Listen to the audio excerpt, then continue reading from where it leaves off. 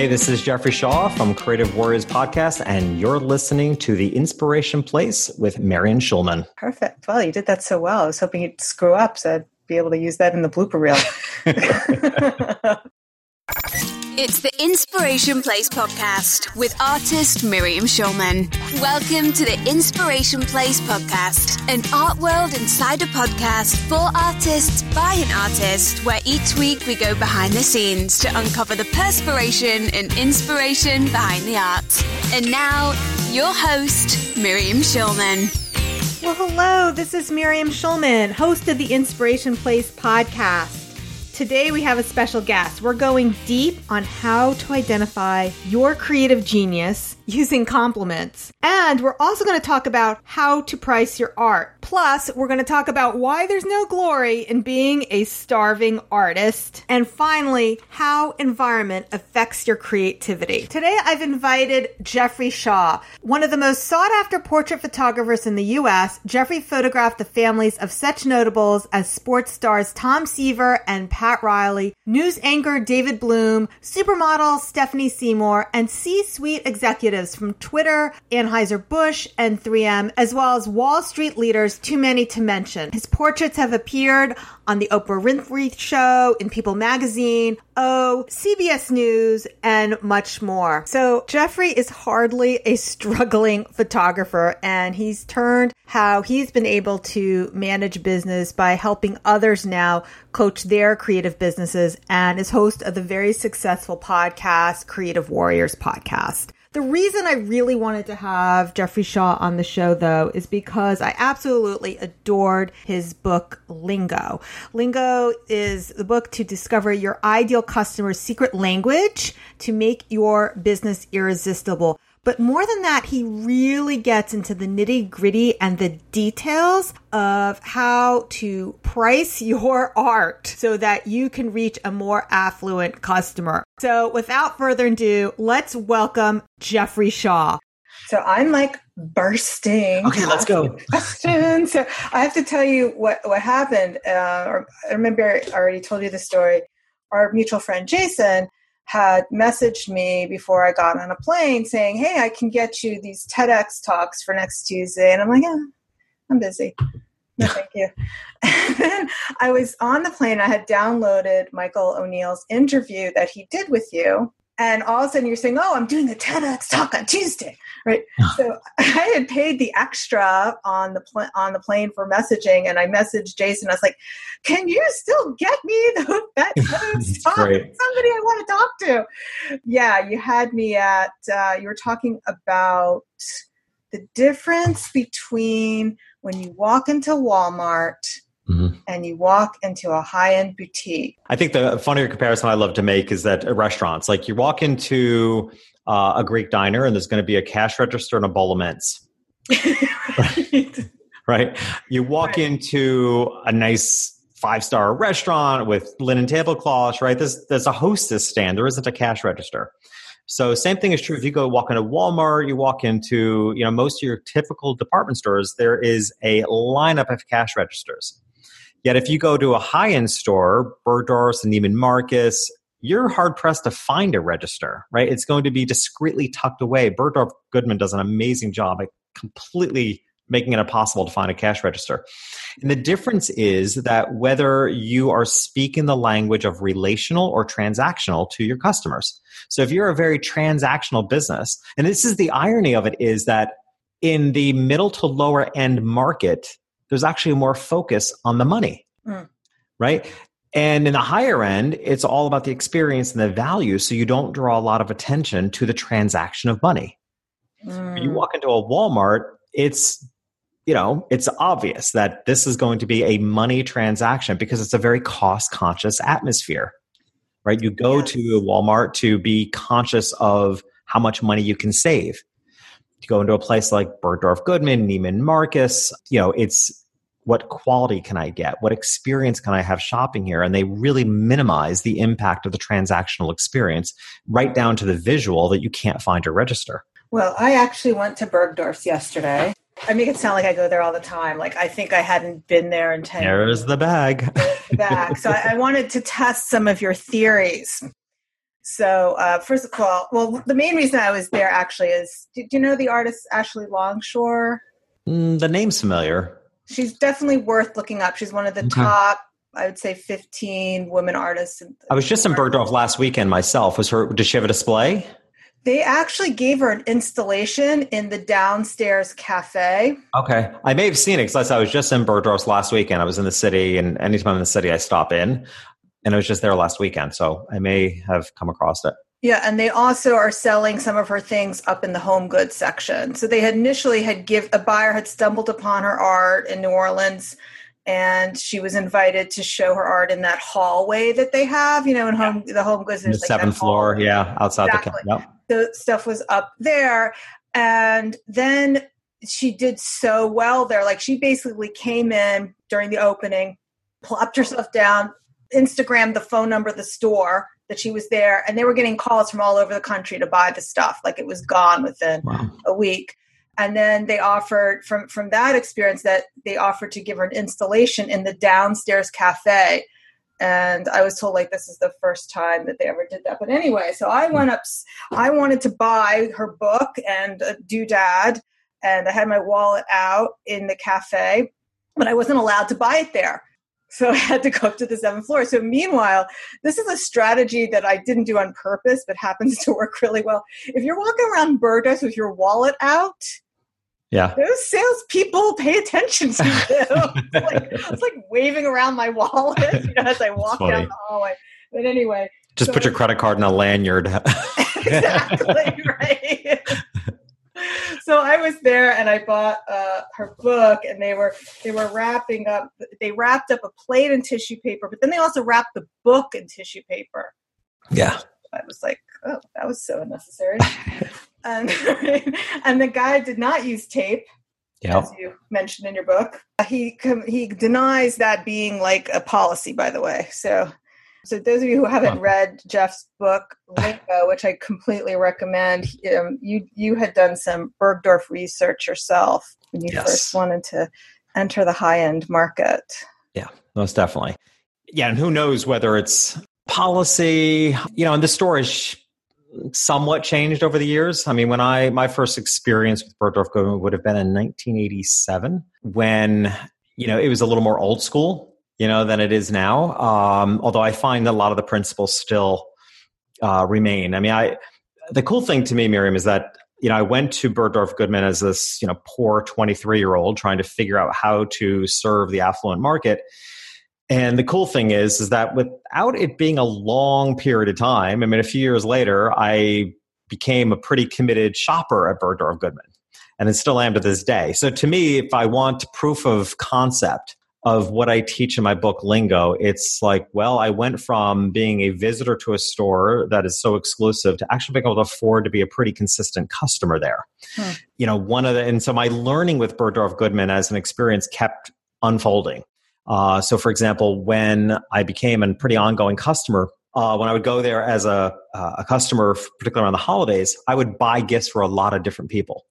I had a special aunt, my mom, there were certain friends that would appreciate the value of and the quality that was presented there.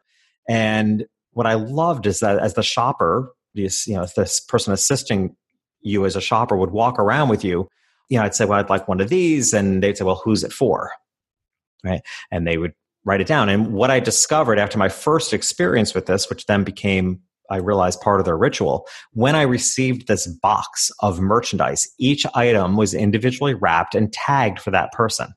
Oh, wow. Right. So I knew that this is what, without opening it, and yet I often did. And that's the story I tell in the book about the candle. I would do exactly what they did, right? I would untie the bow. I would take off the box top. I would unfold all the tissue paper, make sure what I bought for my aunt was intact, and then I'd put it all back together, which is why you can't use any tape. If you used any tape, you wouldn't be able to do that. But I learned real quickly how individualized that experience felt when I got the big box. Inside of it, each individual gift for whomever it was for was individually tagged. And to this day, as a photographer, I still do the same thing. When I take a portrait order for my clients, they might say, I'd like 5 8x10s of this. And I'd say, well, whom are they for? And they would say, well, this is for, this set of grandparents. And there's, in my case, most often my clients are buying multiple portraits for each grandparent or each, nowadays it's, you have divorced parents. There's a lot of names to keep track. But so each family member gets a box contained with the portraits that I know are indicated for that person. And that's what I mean by secret language. Like, man, you would never, I grew up going to Kmart. Like, you didn't get that at Kmart, right? That's when you realize there's a whole separate language going on, a whole separate vibration. And it's not just the high end, because it's just as clearly spoken, if you will, on the low end, right? There's a reason why Walmart advertises rollback pricing, right? There's a reason why the pricing psychology of Walmart is down to the 100th of a cent, right? Because they're speaking a cost-conscious language. They want to make sure you know that you're not paying even 100th of a cent more than you have to for this item. So now that you're talking about the pennies and cents, which is so interesting. So, Jeffrey, you say in your book how you went from charging $48.02 for 8x10 to $300. Mm-hmm. And by the way, like over 10 years ago, I used to sell on eBay. They actually used to tell us that we would have better sales if we priced past the decimal point, if we let people know that we were thinking about that. Yeah. But it never occurred to me it would only make the sale better in this market because people are bargain hunting. Right. Yes. Right. Another classic example of that is the number, and it's one of the biggest gaps I see when people come to me for coaching, and their complaints are that they don't feel like they're attracting the right customers. They feel like they're always being talked down. Their customers don't appreciate their value, et cetera, et cetera. And then I look at their pricing structure, and it's the classic kind of online marketing pricing structure where the course is $197 or $497 or $997. It's like, well, you're the one drawing attention to the fact that $3 matters, right? Yes. If you're going to price yourself down to nickels and dimes, then you can't complain about people nickel and diming, because you're literally calling forward the nickel and dime minded customer. Yes. Now, right? I have to tell you, after reading your book, I had to price like a very tiny thing that I made, and I was making a bunch of them. I agonized. Should I price it for $48 or $50? Yeah. Yeah. And should I just price it for $300 like Jeffrey did? How did you go to $300? And the point is, I think that what people really need to understand is that pricing creates a perception. Mm-hmm. And I think it's really important for artists to remember that we are also customers, and you have to think about your own behavior. And yet you have to also make a separation. I'll talk about that in a second. But you do have to pay attention to how pricing, what perception you get for pricing. So most everyone has had this experience where you choose to not buy something because it's priced so cheaply, you don't think it's very good. That's so true, Jeffrey. I see that with artists all the time. They think if they just price their art low enough, it will sell. And sometimes the reverse is true, that they price their art too low and people don't buy it. Right. So because pricing creates a perception. The example I give in the book Lingo is you go into a restaurant with no prices on the menu, there's a perception. And you go to McDonald's for the dollar menu, there's a different perception. Right. So when I'm working with a coaching client, we're working on their pricing, literally the first thing I say to them is, what perception do you want people to have of your business? Let's start there, because you can actually control what perception people have by the power of pricing psychology, which is twofold. It's the actual price, but it's also the visual of it.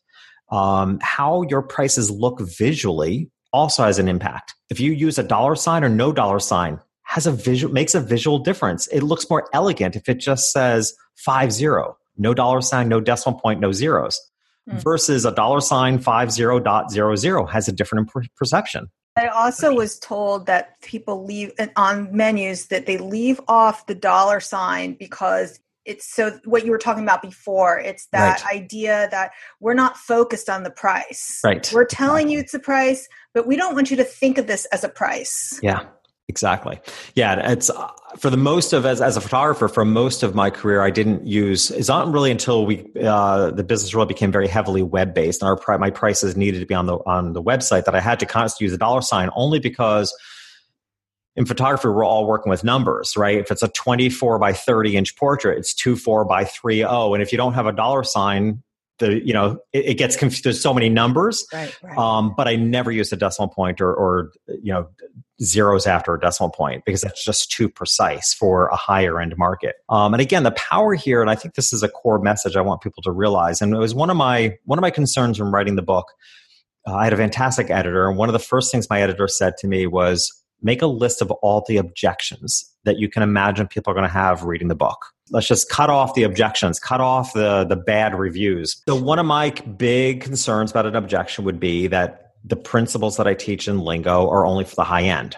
And they're not, right? They're not just for the high end. If you talk about what perception you want pricing to have, when you talk about all the concepts I talk about in the book really are applicable because that's the power I want entrepreneurs to have, particularly creative entrepreneurs. I want creative entrepreneurs to have the power to create the business they want, more so than any other type of business person or entrepreneur, because we as creators go into business because, yes, we want to be financially successful, but more than anything, we want to give our gifts. We want to be personally fulfilled. Yes, of course. I become a professional artist. I could paint just for fun, but I know that I have to make money if I want to be able to dedicate myself to this full time instead of getting another job. So to me, I want creative entrepreneurs more than any other type of entrepreneur. I want creative entrepreneurs to have power and to realize that they can build a successful business. It's not an either or by any means. And there's no shame in being financially successful because, Miriam, when people of that sort, that ilk, get free from financial stress, they just become better humans, right? They will do more. Their whole soul and spirit is uplifted when free from financial burden. So there's no shame in having a successful business because of how much better you become at what you're already gifted at.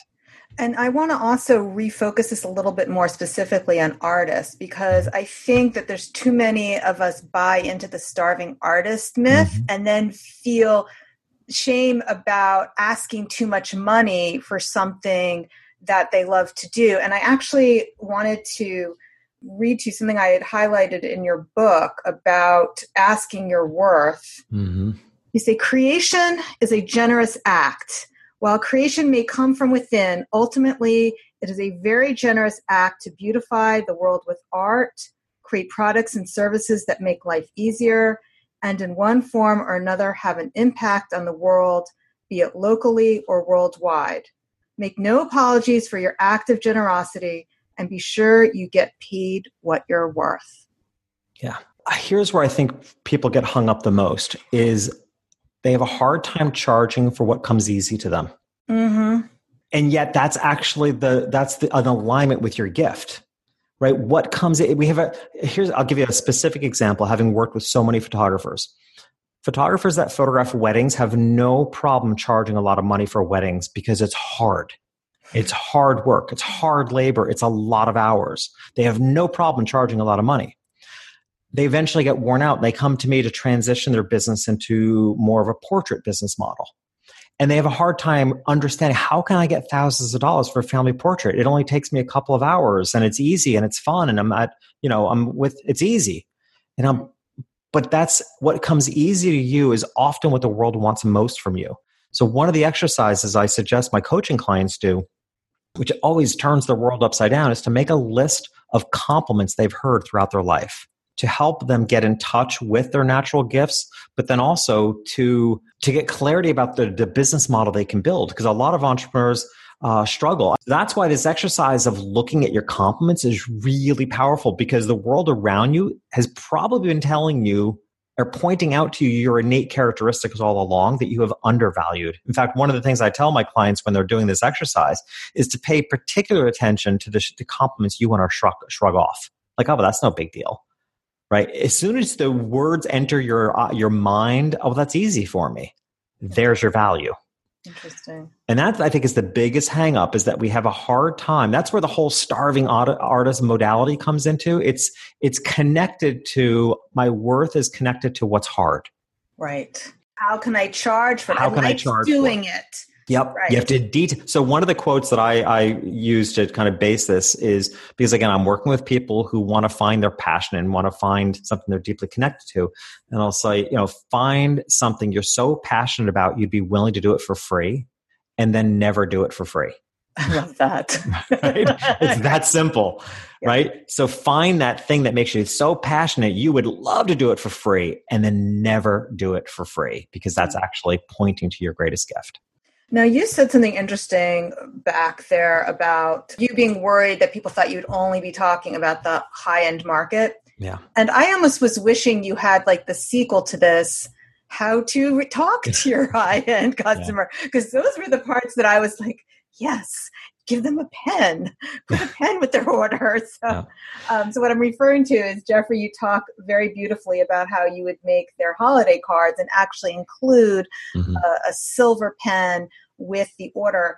And to me, this goes beyond actually talking the language of your customer, and it's about delivering that high-end experience. Yeah. For your customer. I think it's even beyond that, honestly, Miriam, because when I speak of lingo, lingo by definition is a jargon, right? But I'm reframing what it means to me to speak someone's lingo is to speak their inside heart code, right? It's, if you think about like lingo amongst teenagers, lingos, how twins can have their own way of communicating. Almost, especially as toddlers, like nonverbal. That's lingo to me. Like, I love watching that when babies have a way of communicating because they're actually getting each other so specifically. That to me is lingo. So lingo to me is to speak someone's lingo is a combination of understanding their life values, their priorities in life, their essence, and done, by the way, with complete empathy. And again, objections that I was concerned about in the book, and I set it right aside at the beginning, is that this is not about being clever or manipulative or getting into people's heads. This is about having the largest capacity of empathy you can imagine, where you are actually willing to walk in the shoes of someone that you may not know right now or you don't understand, and to do so free of judgment, free of assumption, just completely open-hearted and say, hey, believe me, I don't necessarily agree with even the political position of some of the very wealthy people I serve. But I don't have to agree with them to have compassion for them and understand. I can tell you honestly, Miriam, I have such a deep understanding and compassion for the challenges of being wealthy.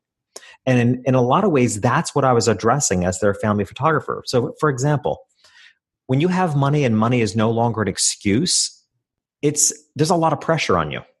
So you can't send 2 of your kids to an Ivy League school and send the third one to community college.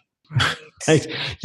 But for most, like, I'm the youngest of 3 kids, and you could literally see my parents' finances deteriorate as they had, most of us, when we have children, our life, it sets us back financially.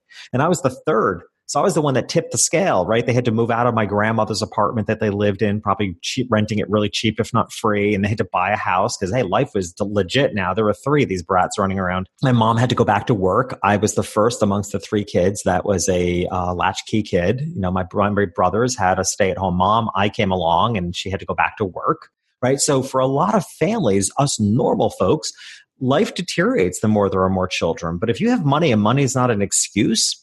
Now, here's the interesting thing. Here's how this really plays into my role as a photographer, is that no parent I work with ever wants to answer the question to their child, why does Johnny have more photographs than me?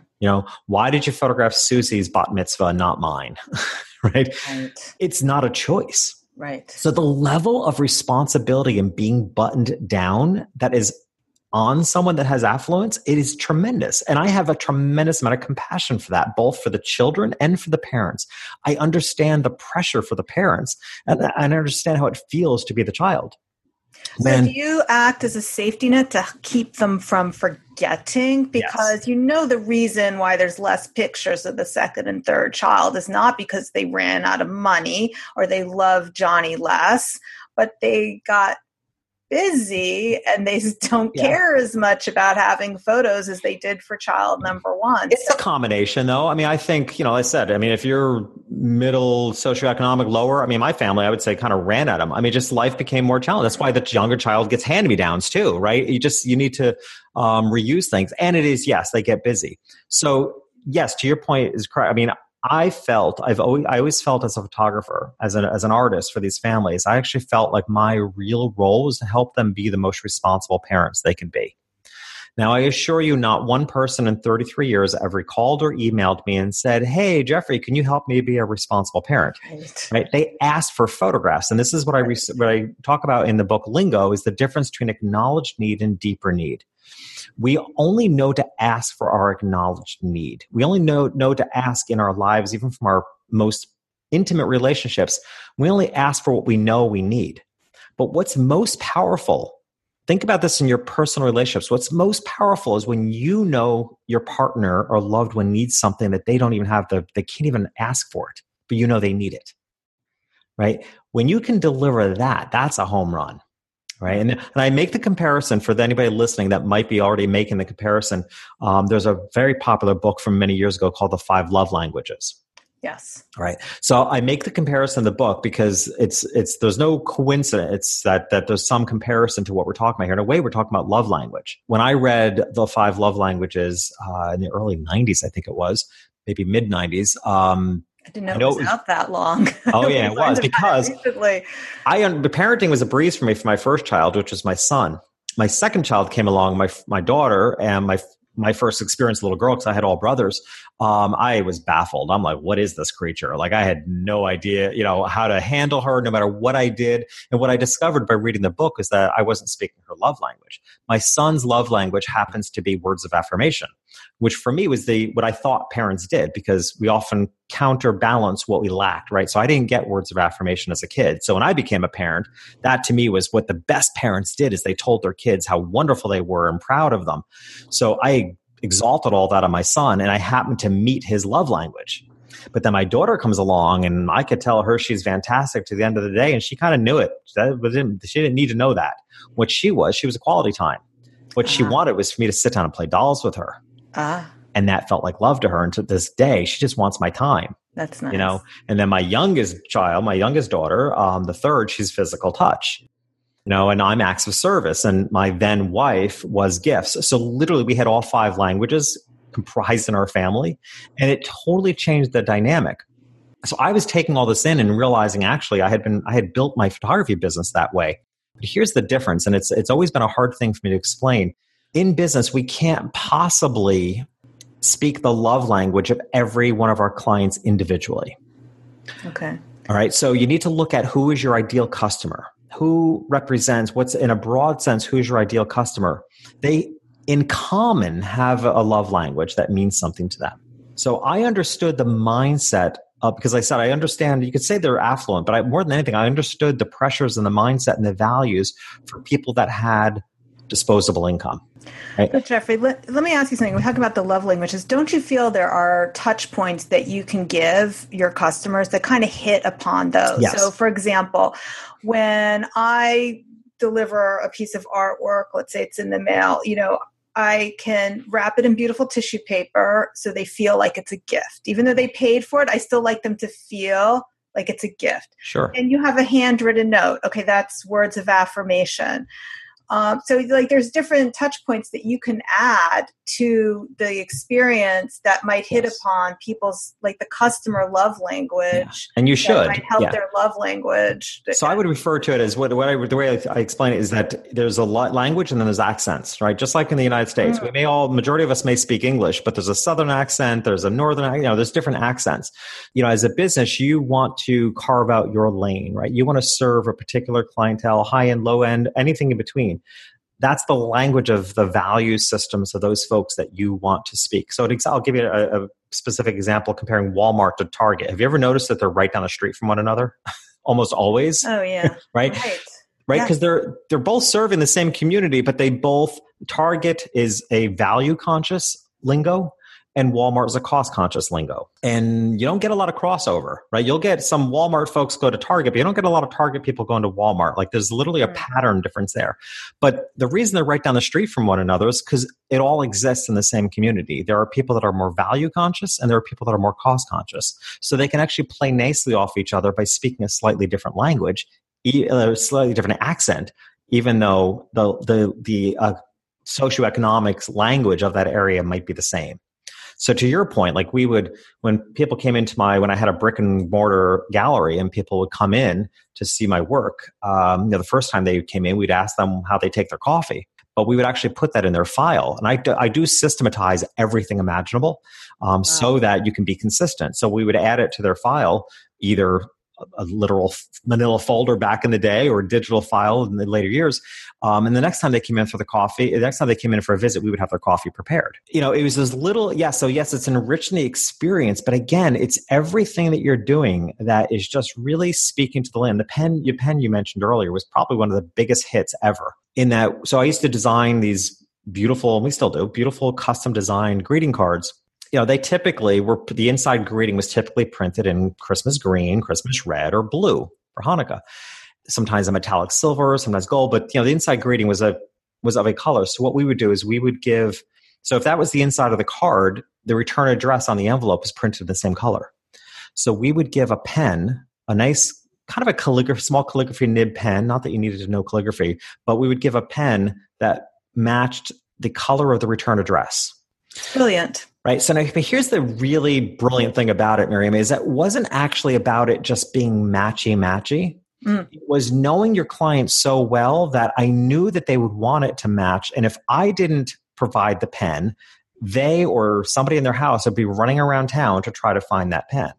But what I really loved about it, Jeffrey, is that you're thinking beyond the customer and you're thinking about the person now who is receiving that holiday card. And it's now their experience that it's a holiday card and it's like a wedding invitation all of a sudden because it's the pen matches and it's like it elevates the whole experience for everybody, not just the sender, but also the receiver of that holiday card. I mean, I sign my books. My Lingo is a red covered book. I sign them in red.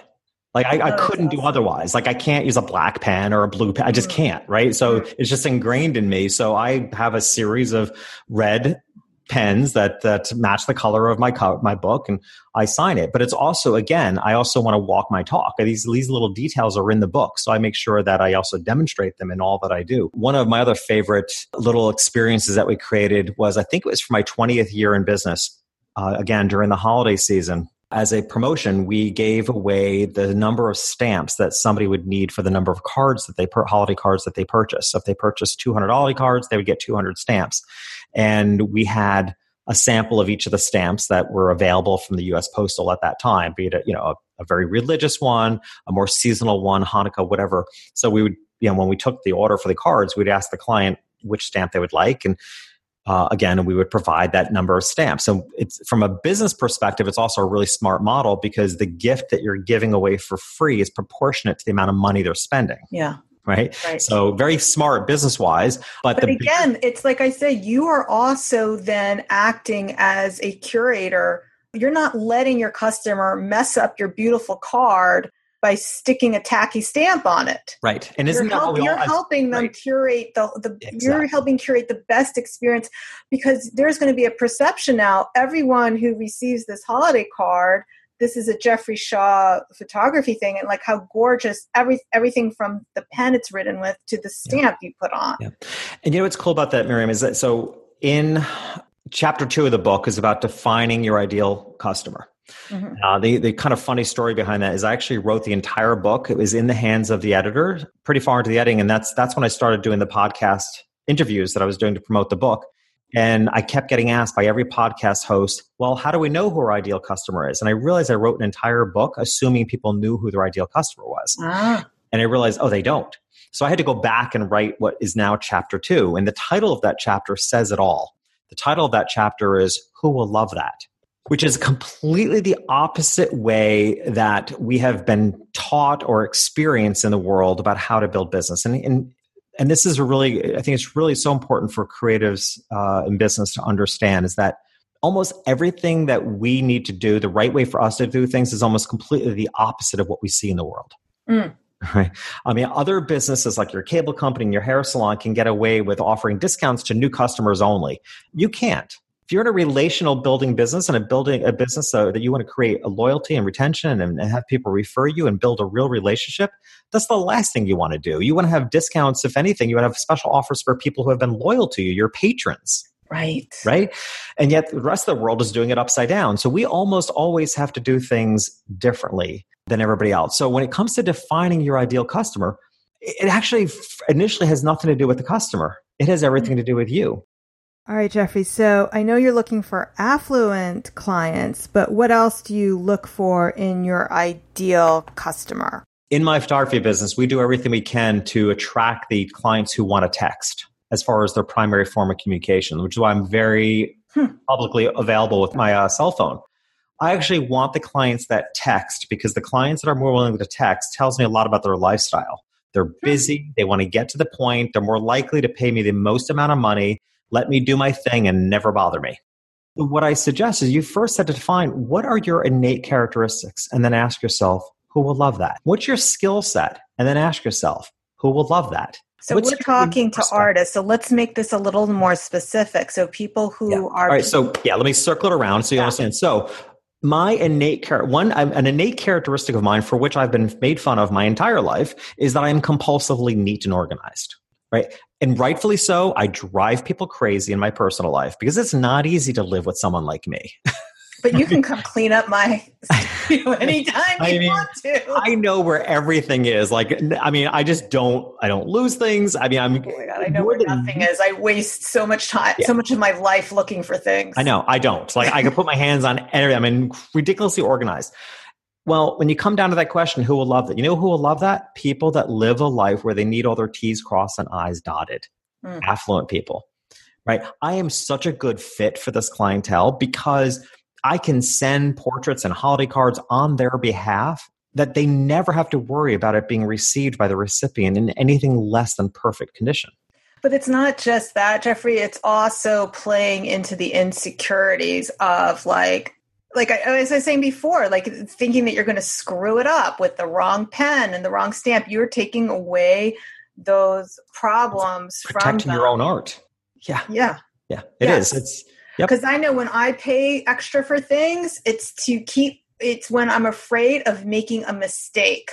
That's when I pay more for things. And that's right there is so important that you just said that, Miriam, because one of the results of working with your ideal customers and speaking their lingo is that and I say this in the book, and people that don't believe until they experience, but it almost makes price irrelevant, right? Mm-hmm. You can charge a premium price when the greatest compliment any of us can get as artists and creatives, and right, and you can't, if you're an artist and you want people to buy your stuff, you are also a marketer.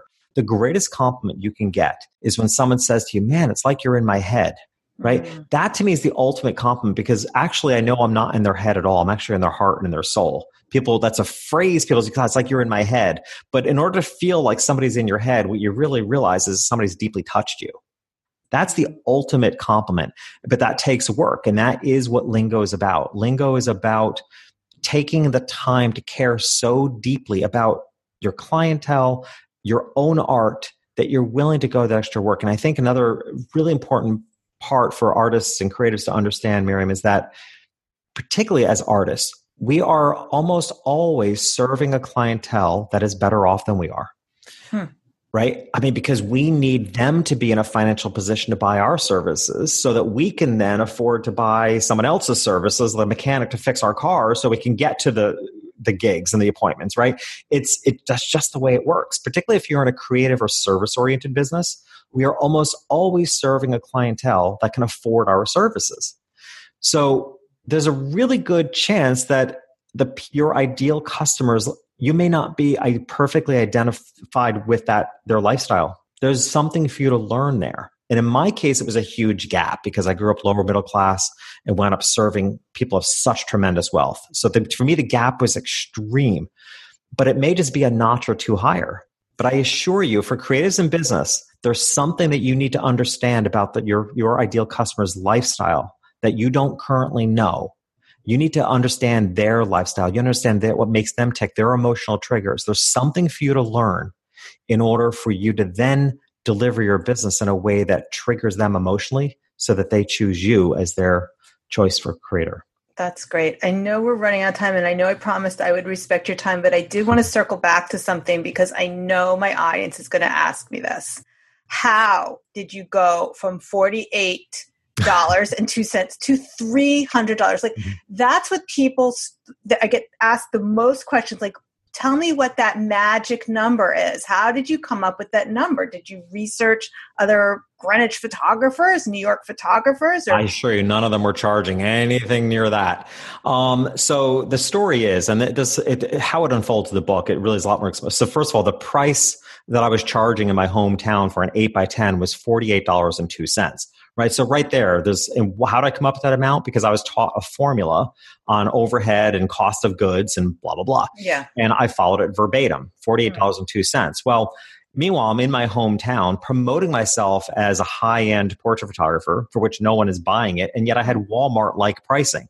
Okay. That's how I learned the whole lesson of lingo. It's like, whoa, I'm literally, I'm saying one thing, but showing up differently. Further to that, I realized that people in this town were not willing to pay $48.02 for an 8x10, right? Not when they're used to going to JCPenney or Sears in the day and getting a pound of photographs for $19.99, right? I couldn't sell. It was a mix of values. And that was the light bulb moment, as I share the story in the book, of realizing I'm literally barking up the wrong tree, right? I have values that are important to me about photography and handing them down from generation to generation. I'm speaking the lingo of responsibility and long-term thinking to a clientele that doesn't know if they can pay their rent that month. Right. It didn't work. So that's when I realized that I had a luxury product and I needed to serve people. And just who I was in my soul, my innate characteristics, I just knew I was meant for people that had financial means. I got them better than I still to this day. I understand them better than I understand my family. Like I just don't understand not being financially responsible. I just don't. So when so the pricing thing was a combination of a lot of things. I mean, one, when I went to Bergdorf Goodman, I realized that pricing on the high end is rounded off. You don't do $48. You don't do $48.02. You could just do it $50. Yeah, but that's the question. Like, okay, 50 is a no-brainer. Then it's like, but why 300? 300, right? Why not 100? Yeah. Well, because there's more to it than that. So, and I still to this day, particularly photographers, because I know this business so well, but it's true of a lot of other businesses, I start at the top. It's like, well, how much money do you need to make in order to support your life and the lifestyle you want? And then the second question is, what are people going to buy from you? So I literally make my photography coaching clients draft up a fictitious invoice that's realistic. Like, what are your customers going to want to buy? Is it one large painting? Is it one single piece of jewelry? Is it a matching set of jewelry? Like, what's the best expression of your creativity? And again, power. I want creatives to have power. It's your choice to decide what you want people to buy. I don't, in my business, in my photography business, I don't even refer to it as an average sale, because average means a mathematical formula of a high and low. I want to know what's typical. My ideal customer is going to place the ideal portrait order. So you get to decide what is the perfect expression, the ideal expression of your art, and how much money what does that need to cost in order to support the lifestyle you want? And then how much product do they need to buy to equal that amount? So here's what I figured out. I wanted, especially when I was starting my business, I knew then I wanted a typical scenario to be about $5,000 because I was only going to be able to photograph, probably at that time, I probably guessed maybe 80 to 100 people. I mean, at the peak of my career, I did 150 to 175 shoots a year. That's exhausting. Yeah. And it was just a little, about 15 years straight, I did at least 150 sessions. And it generated, over $1 million business because the average sale was high. And again, I'm one photographer. But if I wanted them to spend, let's say, for example, you want them to spend $5,000, and I could pretty much tell you instead of what they were going to buy. They're going to buy a large wall portrait for a focal point in the room, over the mantle or the sofa. They're going to buy 2 to 3 small to medium-sized wall portraits representing each of the 2 to 3 kids they have. They're probably going to want 5 8x10s. Because they're probably going to keep 2 or 3 of them for themselves, and there's going to be 2 for grandparents. There's going to be probably 3 5x7s for aunts, godparents, things like that, and maybe 150 greeting cards was the average. So if I knew what they were going to buy, and I knew that I needed that to equal $5,000, I just sat down and figured out, well, this needs to cost this needs to cost that. Because if the ideal customer places the ideal sale, it needs to add up to ideally what you need. Okay. And you didn't do the Sears thing like package A, package B, package C, right? No. Okay. No. But I think this is a level of control that creatives in business just don't think about. Like, you have to start at the top. There's no glory in being a starving artist. So figure out what is it that because again, the reason you want to financially succeed is to free your soul from the trouble of being under pressure so that you could be even better at what you do. And then you wind up creating a tipping scale at which the freer you are to do what you're good at, the better your results, which means the more the word spreads, that means the more abundance you have coming in your life. And it's just, you're on an upward spiral. Otherwise, it's a race to the bottom, which is what a lot of artists feel like. They feel like they're in a race to the bottom. You can turn that around. But you have to turn it around again by thinking opposite of what we see in the world around us and start at the top. How much money do you need to live the life you want to? What are the pieces that your ideal customer is going to buy that you can just tell by their lifestyle? And then how much do those individual pieces need to add up to equal the amount of money you need? Forget formula, forget cost of goods. I mean, do you know the Picasso story on the napkin? Have you ever heard that story? I think I have, but go ahead and tell us. Well, I mean, whether it's true or not, who knows? It's great folklore, but right. I mean, it's there's a man painting, does a sketch drawing on a napkin, and a woman walks by and says, "My gosh, it's really beautiful. Can I buy it?" And the gentleman says, "It's $40,000." And she's like, "What do you mean it's $40,000? That's a napkin." And he's like, "Well, that's because you don't know who I am." And it was Picasso. Yeah, that's awesome. Right? A Picasso drawing on a napkin is worth $40,000 at least. Maybe more. Right? In fact, probably even more so being on a napkin because it's right? It adds a whole different element to it. It seems so personal. So it has nothing to do with cost of goods. It shouldn't be based on a price. It should be, it should be based on the heart and soul of the people you're serving and how that fits into the life that you want to live. This was so inspiring. Thank you so much, Jeffrey, for spending this time with us today. I'm really glad that we've had this conversation. Thank you. Well, thank you for bringing up the conversation. I think it's in the photography, and I think it applies in a lot of businesses, but in the photography industry, I used to call it the dirty little secret. And the dirty little secret of most creative businesses is that those that succeed financially at their art not only love the art they're doing, but also embrace what they do as a vehicle for something bigger. And for me, I enjoy photography, but I love watching what happens to people in front of the camera.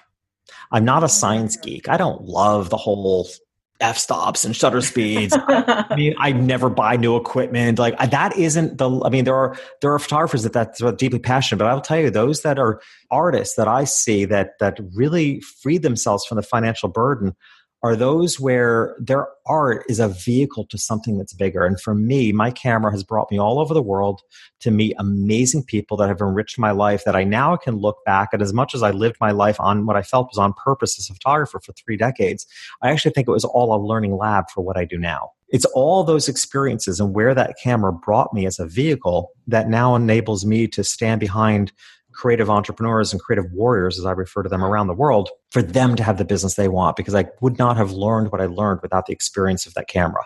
And you still do portraits for very little. Yeah, I do. For the people who you've already in your customer base. Like yeah, I can't but not send even my rich friends to you. I'll do like 10 shoots this year, and that's it. You know, it's just really the people that the kids are at a stage where I just can't let go yet. Right? They're still, at such wonderful ages that I'm not able to So, and I don't see that changing anytime soon. Yeah, I've definitely the last 4 years, I've continued to decrease the volume, but sticking with the 10 or so clients that just, if any of my past clients call upon me and I'm available, I will definitely work for any past client. I'm just not marketing myself or taking on any new work. If it's an excuse to go to Nantucket for the weekend, you'll do it. Yeah, I'm not going to, if you want me to fly to Italy, I'm not going to complain. All right, terrific. So this is Jeffrey Shaw, author of Lingo. We'll definitely put a link to that in the show notes. And where else, Jeffrey, can people find you? As you can probably tell, I like relationships. So I'll start with that. So what I've created to give away is called the Lingo Media Kit, which they can get at lingomediakit.com.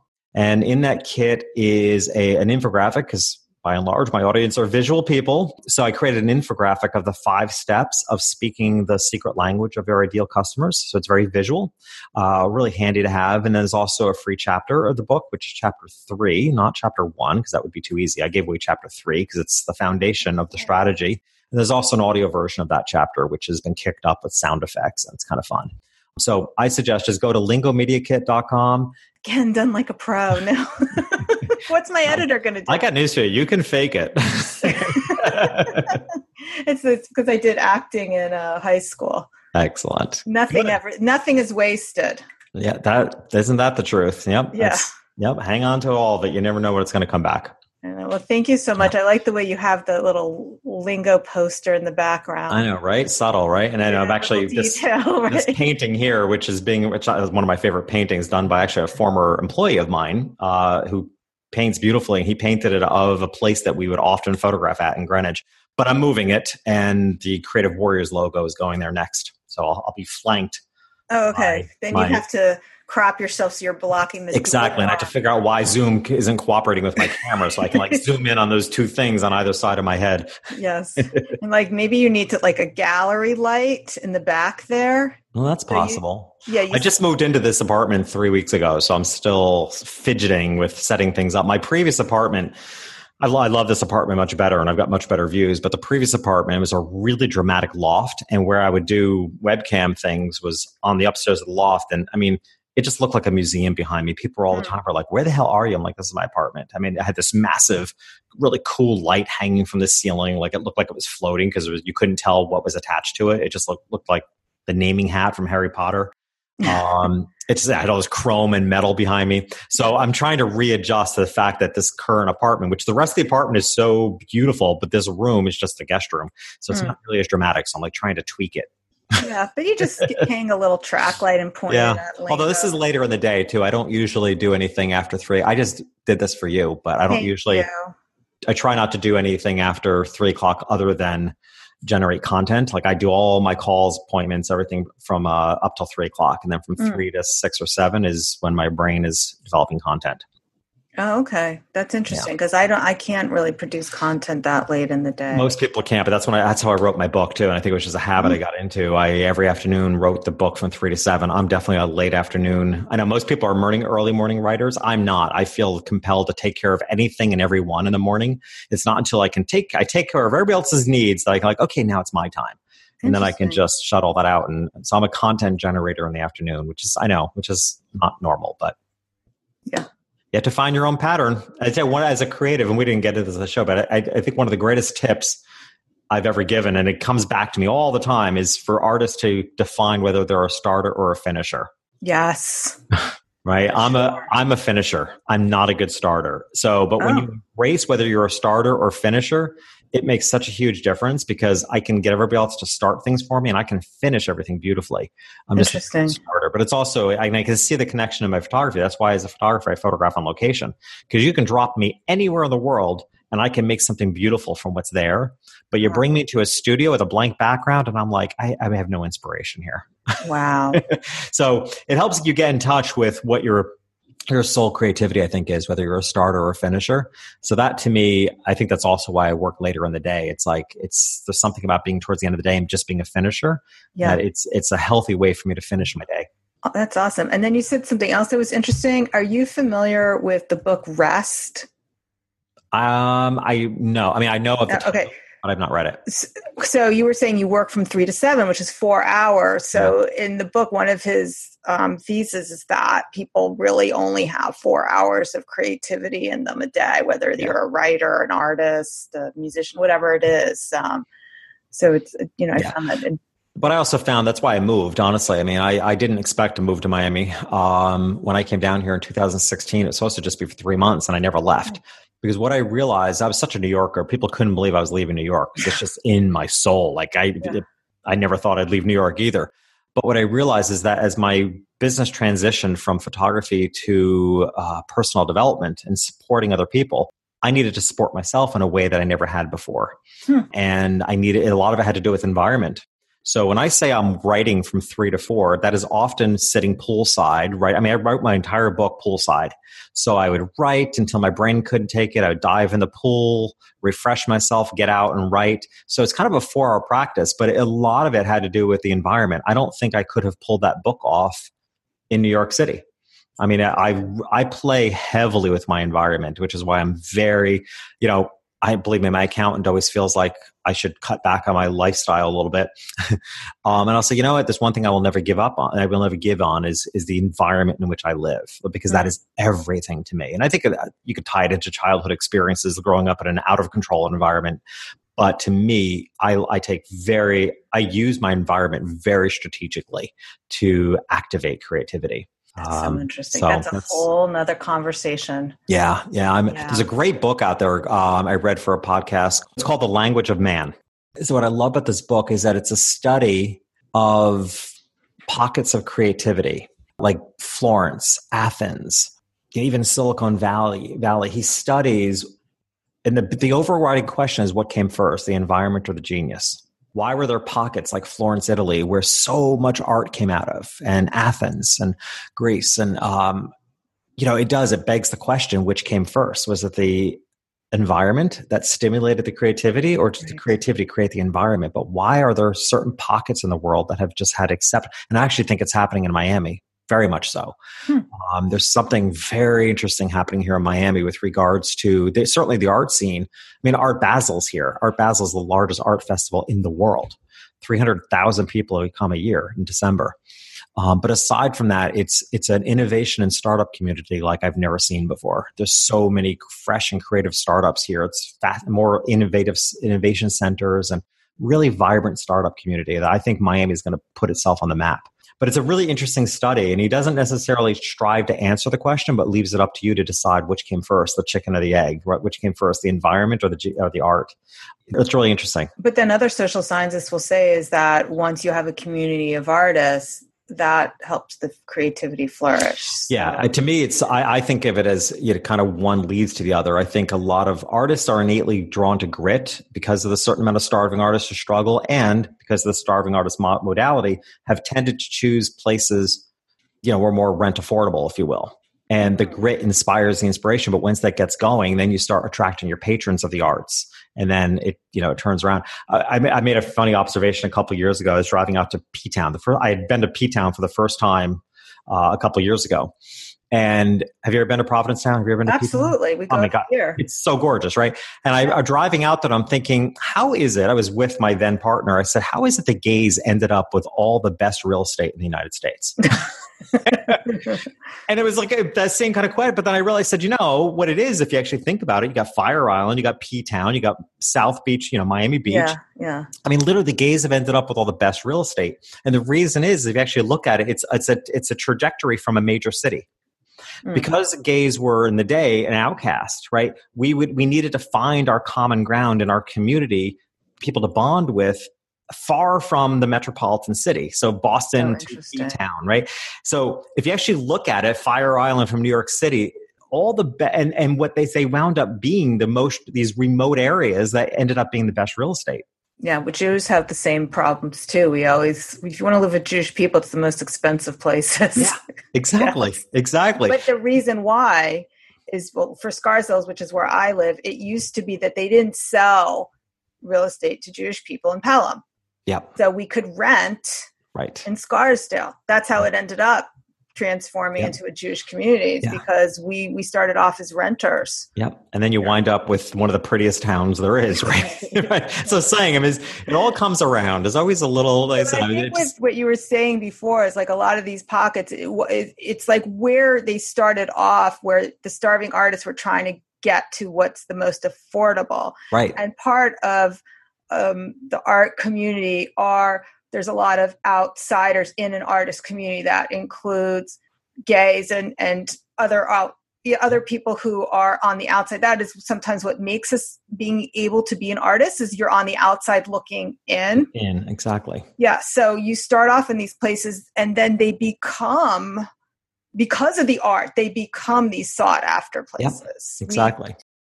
So thank you again so much. This was really inspiring. congratulations to you on having a new podcast. And you should come to Podcast Movement sometime. I am. Are you? Good. All right, I'll be there. Are you speaking? No, I'm not speaking. I didn't attempt to, but I haven't reserved or anything to go, but I'm sure I usually will end up going. Yeah. I have to need someone to help me navigate which speakers I'm supposed to go to, or maybe maybe the idea is just to hang out with people and talk. I don't know. There's a lot to learn, but the best stuff always happens in between. It's the meeting of people. And I find it really an inspiring convention, because the nice thing about podcasting is that it's too new for anybody to be jaded. So everybody just pretty much has podcasters don't have huge failure stories yet. That's great. So it's a really optimistic convention, because, especially being in the photo industry where, 50% of the audience are down, out and depressed because the industry's been around so long. Where you go to something like Podcast Movement, everybody's up because it's all new to everybody. It's very upbeat. Okay. Be well. Thanks for your time. So much. Well, that wraps up episode number 3 of the Inspiration Place podcast. Wasn't that amazing? Let me know what you think about how the environment affects your creativity. I would love to hear from you. You can send me a direct message over on Instagram @SchulmanArt over there. You can join my Facebook group. It's free, the Inspiration Place community. Just have to request to join. You can drop me an email at miriam@schulmanart.com. Or as always, go take a look at the show notes for this episode. You can find that at schulmanart.com/3 for everything related to this episode. And if you like the show, tell a friend and subscribe on iTunes. Until next week, I'm Miriam Schulman. Have a great day. Thank you for listening to the Inspiration Place podcast. Connect with us on Facebook at facebook.com/SchulmanArt, on Instagram @SchulmanArt, and of course on schulmanart.com.